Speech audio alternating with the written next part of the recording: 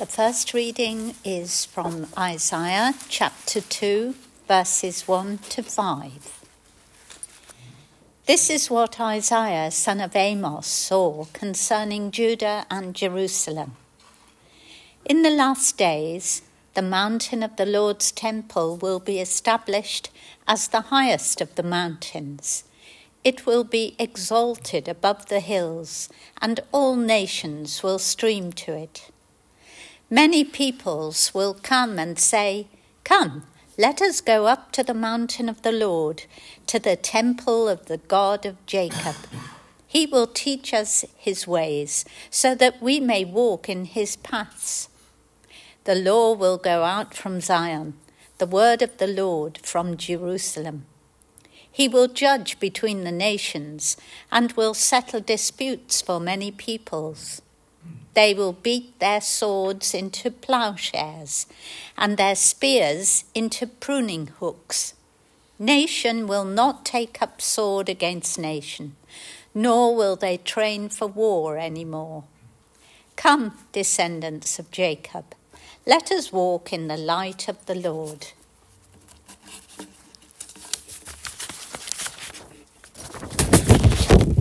The second reading is from 2 Corinthians chapter 5, verses 1 to 10, and then verses 14 to 21. For we know that if the earthly tent we live in is destroyed, we have a building from God, an eternal house in heaven, not built by human hands. Meanwhile, we groan, longing to be clothed instead with our heavenly dwelling, because when we are clothed, we will not be found naked. For while we are in this tent, we groan and are burdened, because we do not wish to be unclothed, but to be clothed instead with our heavenly dwelling, so that what is mortal may be swallowed up by life. Now the one who has fashioned us for this very purpose is God, who has given us the Spirit as a deposit, guaranteeing what is to come. Therefore, we are always confident and know that as long as we are at home in the body, we are away from the Lord. For we live by faith, not by sight. We are confident, I say, and would prefer to be away from the body and at home with the Lord. So we make it our goal to please him, whether we are at home in the body or away from it. For we must all appear before the judgment seat of Christ, so that each of us may receive what is due to us for the things done while in the body, whether good or bad. For Christ's love compels us, because we are convinced that one died for all, and therefore all died. And he died for all, that those who live should no longer live for themselves, but for him who died for them and was raised again. So from now on we regard no one from a worldly point of view. Though we once regarded Christ in this way, we do so no longer. Therefore, if anyone is in Christ, the new creation has come. The old has gone, the new is here. All this is from God, who reconciled us to himself through Christ and gave us the ministry of reconciliation, that God was reconciling the world to himself in Christ, not counting people's sins against them. And he has committed to us the message of reconciliation. We are therefore Christ's ambassadors, as though God were making his appeal through us. We implore you on Christ's behalf, be reconciled to God. God made him who had no sin to be sin for us, so that in him we might become the righteousness of God. This is the word of the Lord. Thanks be to God.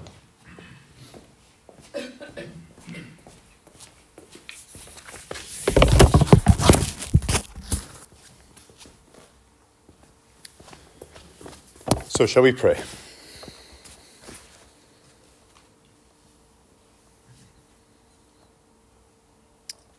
We invite you, come Holy Spirit, come and speak to us. Come and open up our ears, come and soften our hearts.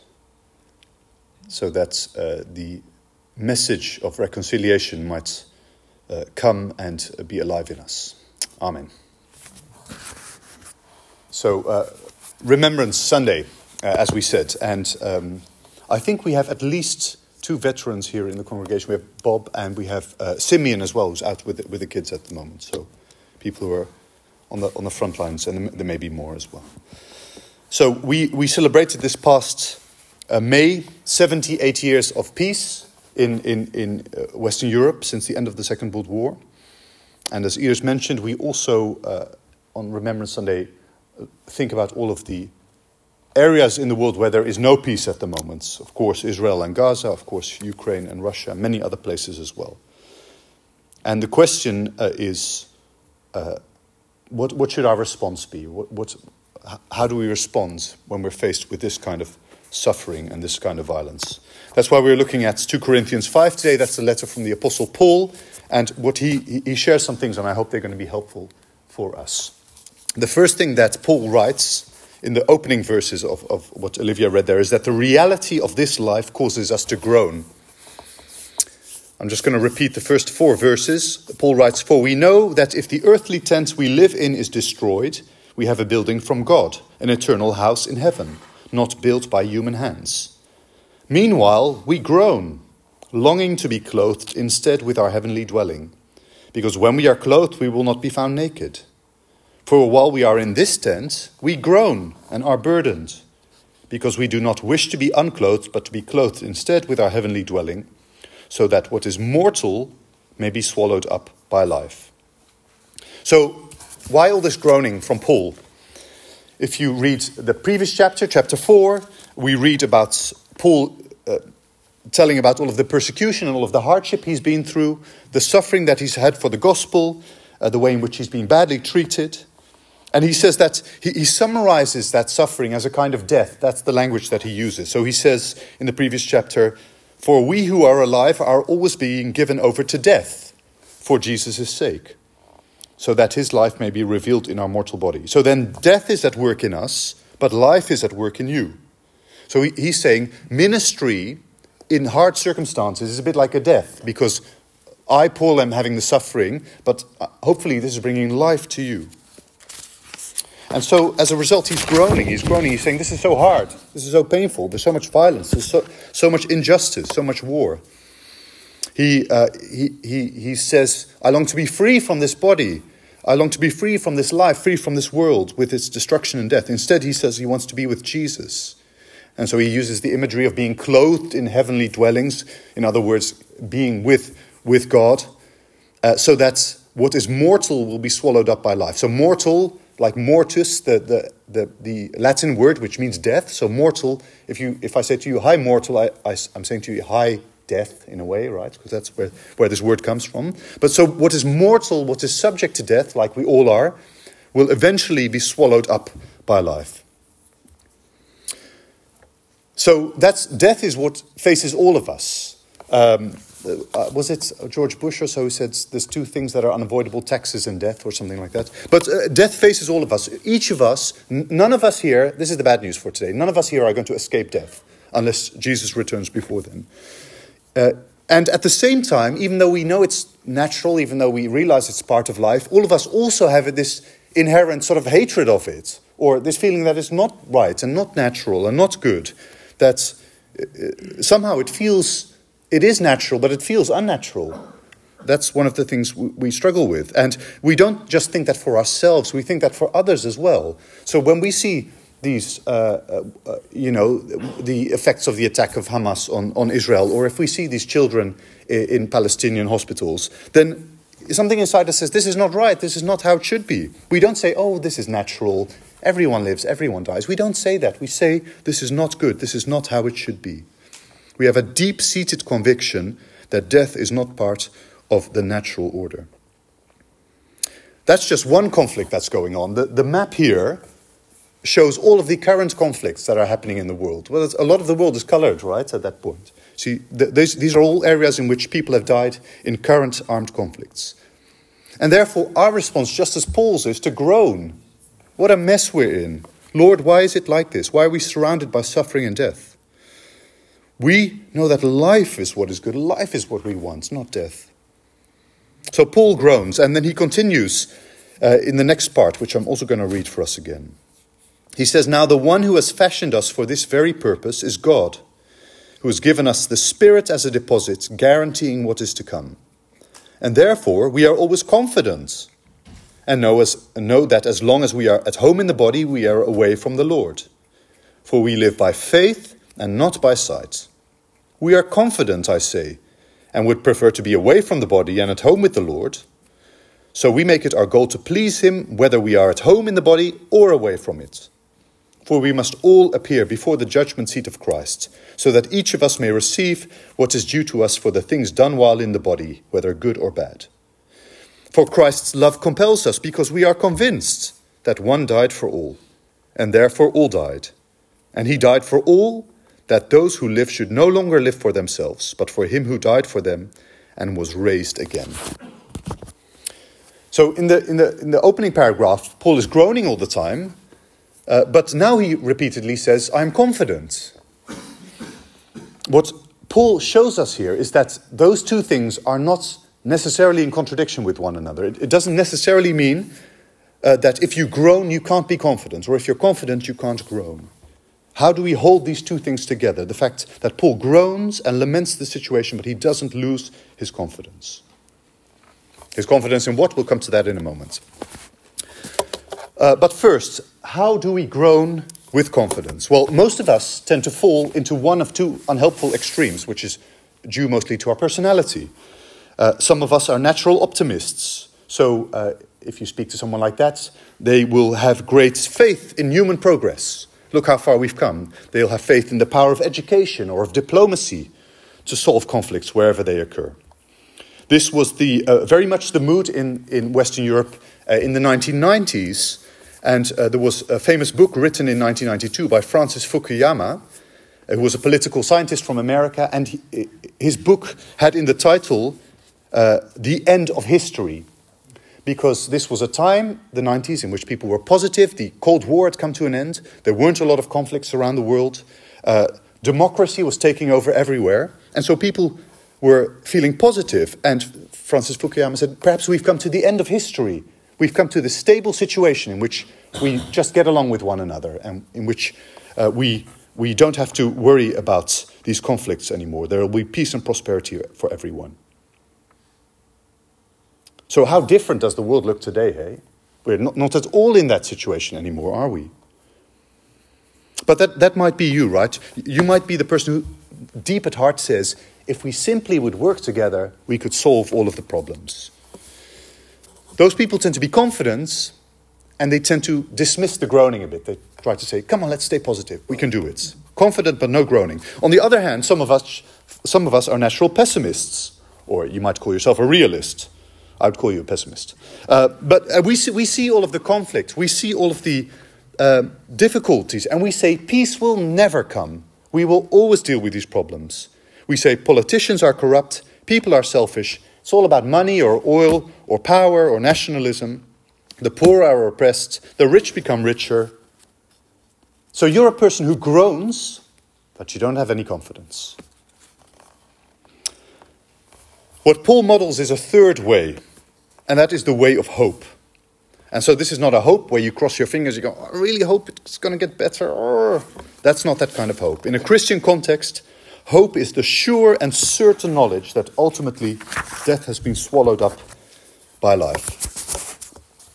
That as bad it is, if we look at that map of the world with all of the conflicts going on, Paul knew more suffering than any of us. And yet he called this, in his own words, light and momentary troubles in comparison to the eternal glory that far outweighs them.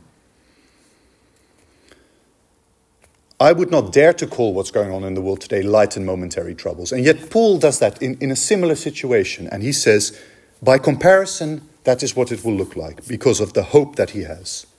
And the hope is not in our own ability to solve problems, although, of course, let's be honest, we could do a better job.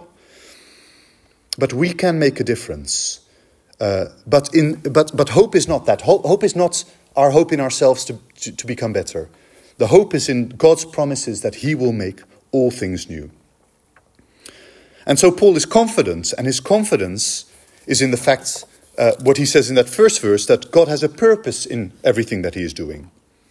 Now, the one who has fashioned us for this very purpose is God. So there's a purpose for us. That's already one bit of hope, because suffering, of course, is difficult if there doesn't seem to be any purpose behind it.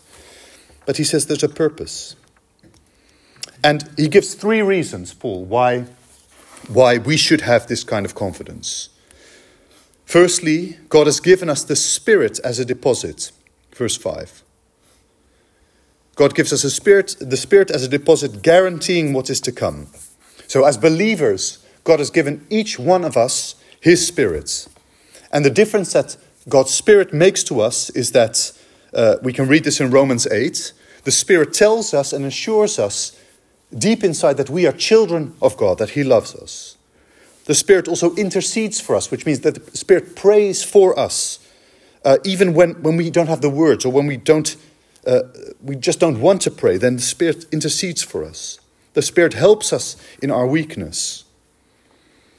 So that's important for us, right? When we look at the difficulties in the world, then we have the Spirit within us who helps us in our weakness. The Spirit whispers to us, the Spirit prays for us, the Spirit assures us that it won't always be like this. And that is because, in the words of Paul, the Spirit is given as a deposit, which is a guarantee. So a deposit is a first payment, right? If you're going to buy a car, or if you're going to buy a house, then you put down a deposit, and whoever is selling it to you is very happy because they know this is the first bit of lots more that is to come. It guarantees that a bigger payment is coming. And that's what God gives to us in the Spirit. The Spirit is the guarantee that there is more to come for us. So the Spirit works inside of us. The Spirit reminds us that the way the world is today is not how it always will be. Better days are coming. And we can hold on to that because we have that first deposit. But Paul is also confident because we live by faith and not by sight. Paul is confident because he doesn't judge how well things are going by what he sees, but by faith. And as Christians, we too must be wary of putting too much importance on our sight, on what we see. If we live by sight, then what we see we count as true and ultimate, and that will lead us to the conclusion that things will probably only get worse from here. But if we're called to live by faith, that means that what we take as true and ultimate is not what we see, but God's promises. They are true and ultimate. And that leads us to the hope that despite what we see is the bad situation in the world, God will eventually make all things new. Thirdly, Paul is confident because we are convinced that one died for all, and therefore all died. That's in verse 14. And this is the third and the most important reason why Paul has confidence. He has confidence because of the death and resurrection of Jesus. And Paul says in so many words that there's only one kind of death that we should be aspiring to, and that is the death in which we are joined when we join in the death of Jesus. So if you are a believer, that means that what happened to Jesus happens to you as well. You are joined with him in death, but then you're also joined with him in new life, in resurrection. And so when you die to your old self, you die to your old sinful ways of being, behaving and believing. And then you have to live by faith, of course, because sometimes when I look at myself, it doesn't seem like my old self has died. But I don't look by sight, I look by faith, and so I believe that is true. And then when Christ was raised, we are raised with him to eternal life.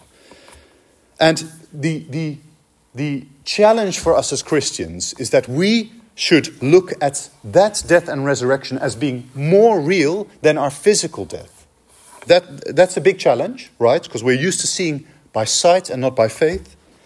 But the confidence is found when we see the death and resurrection that we're joined in with Christ as more real than our physical death.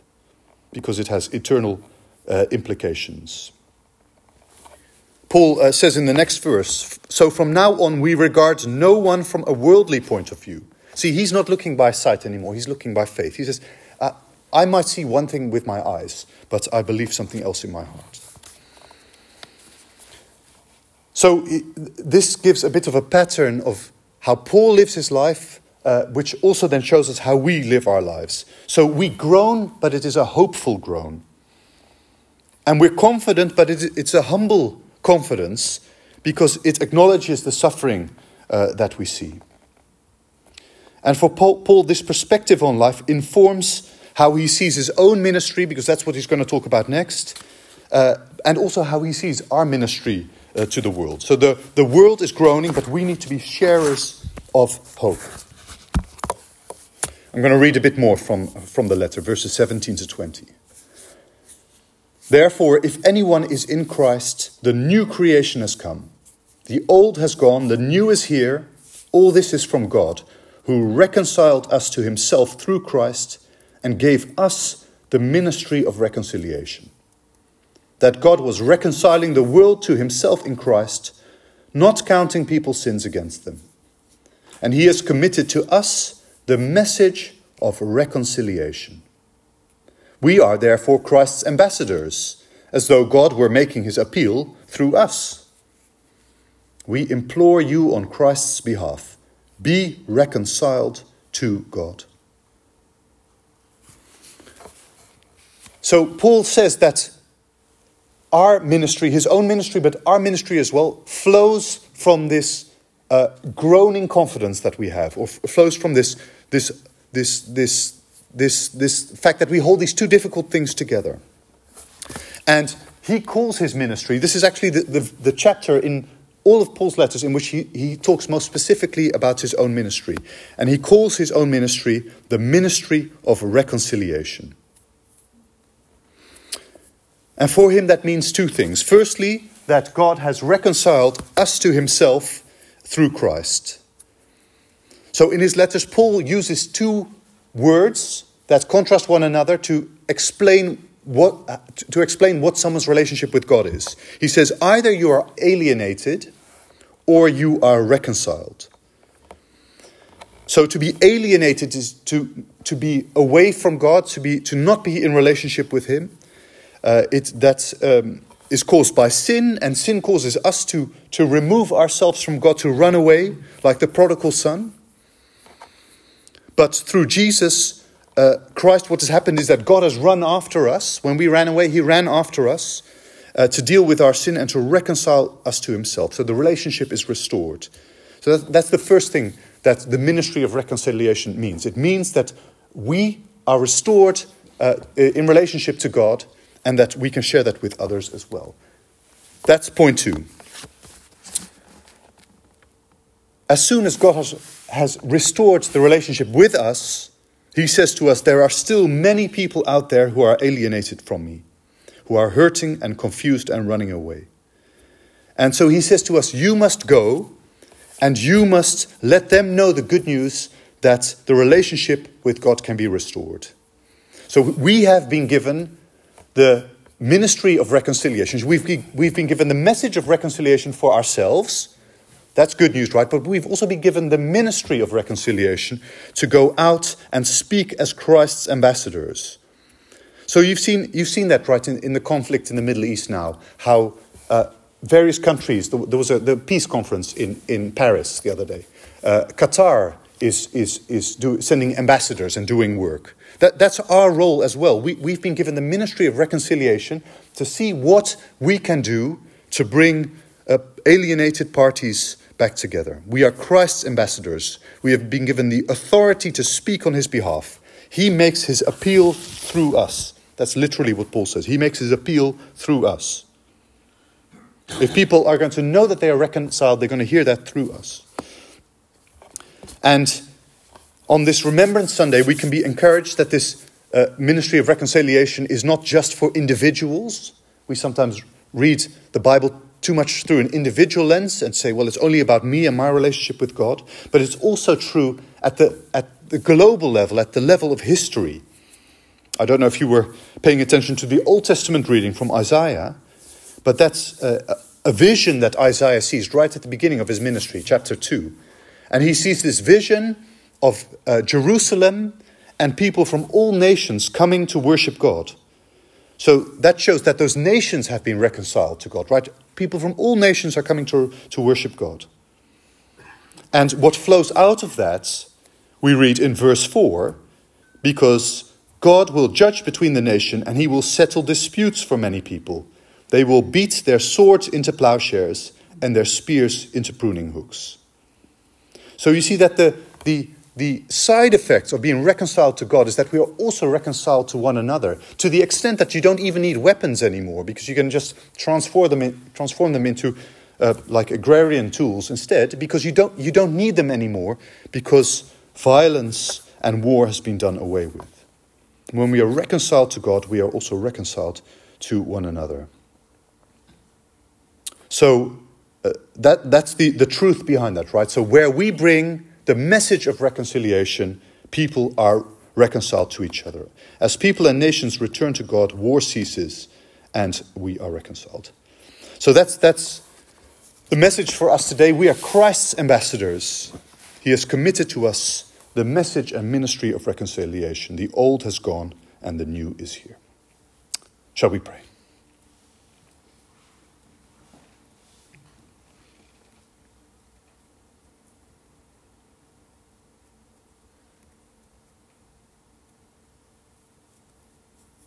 Lord, we thank you that we have received this message of reconciliation. We thank you, Lord, that somehow through someone who shared with us, through a church community, through reading your word, through your spirit, we have received this message that we are reconciled with you.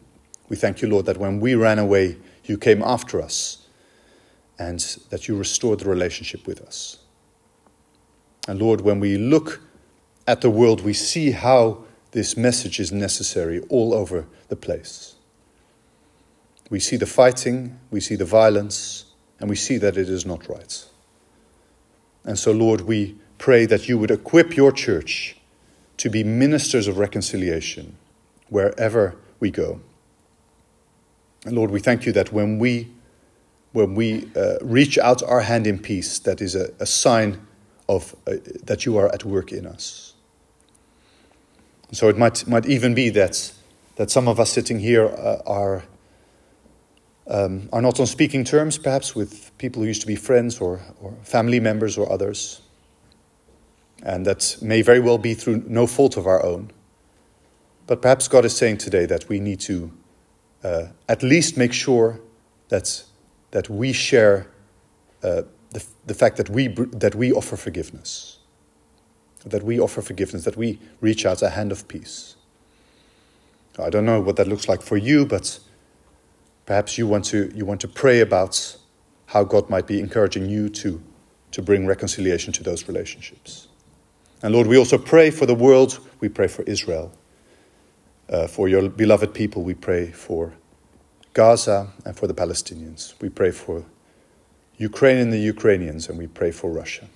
We pray for large parts of Africa, for other countries in the Middle East.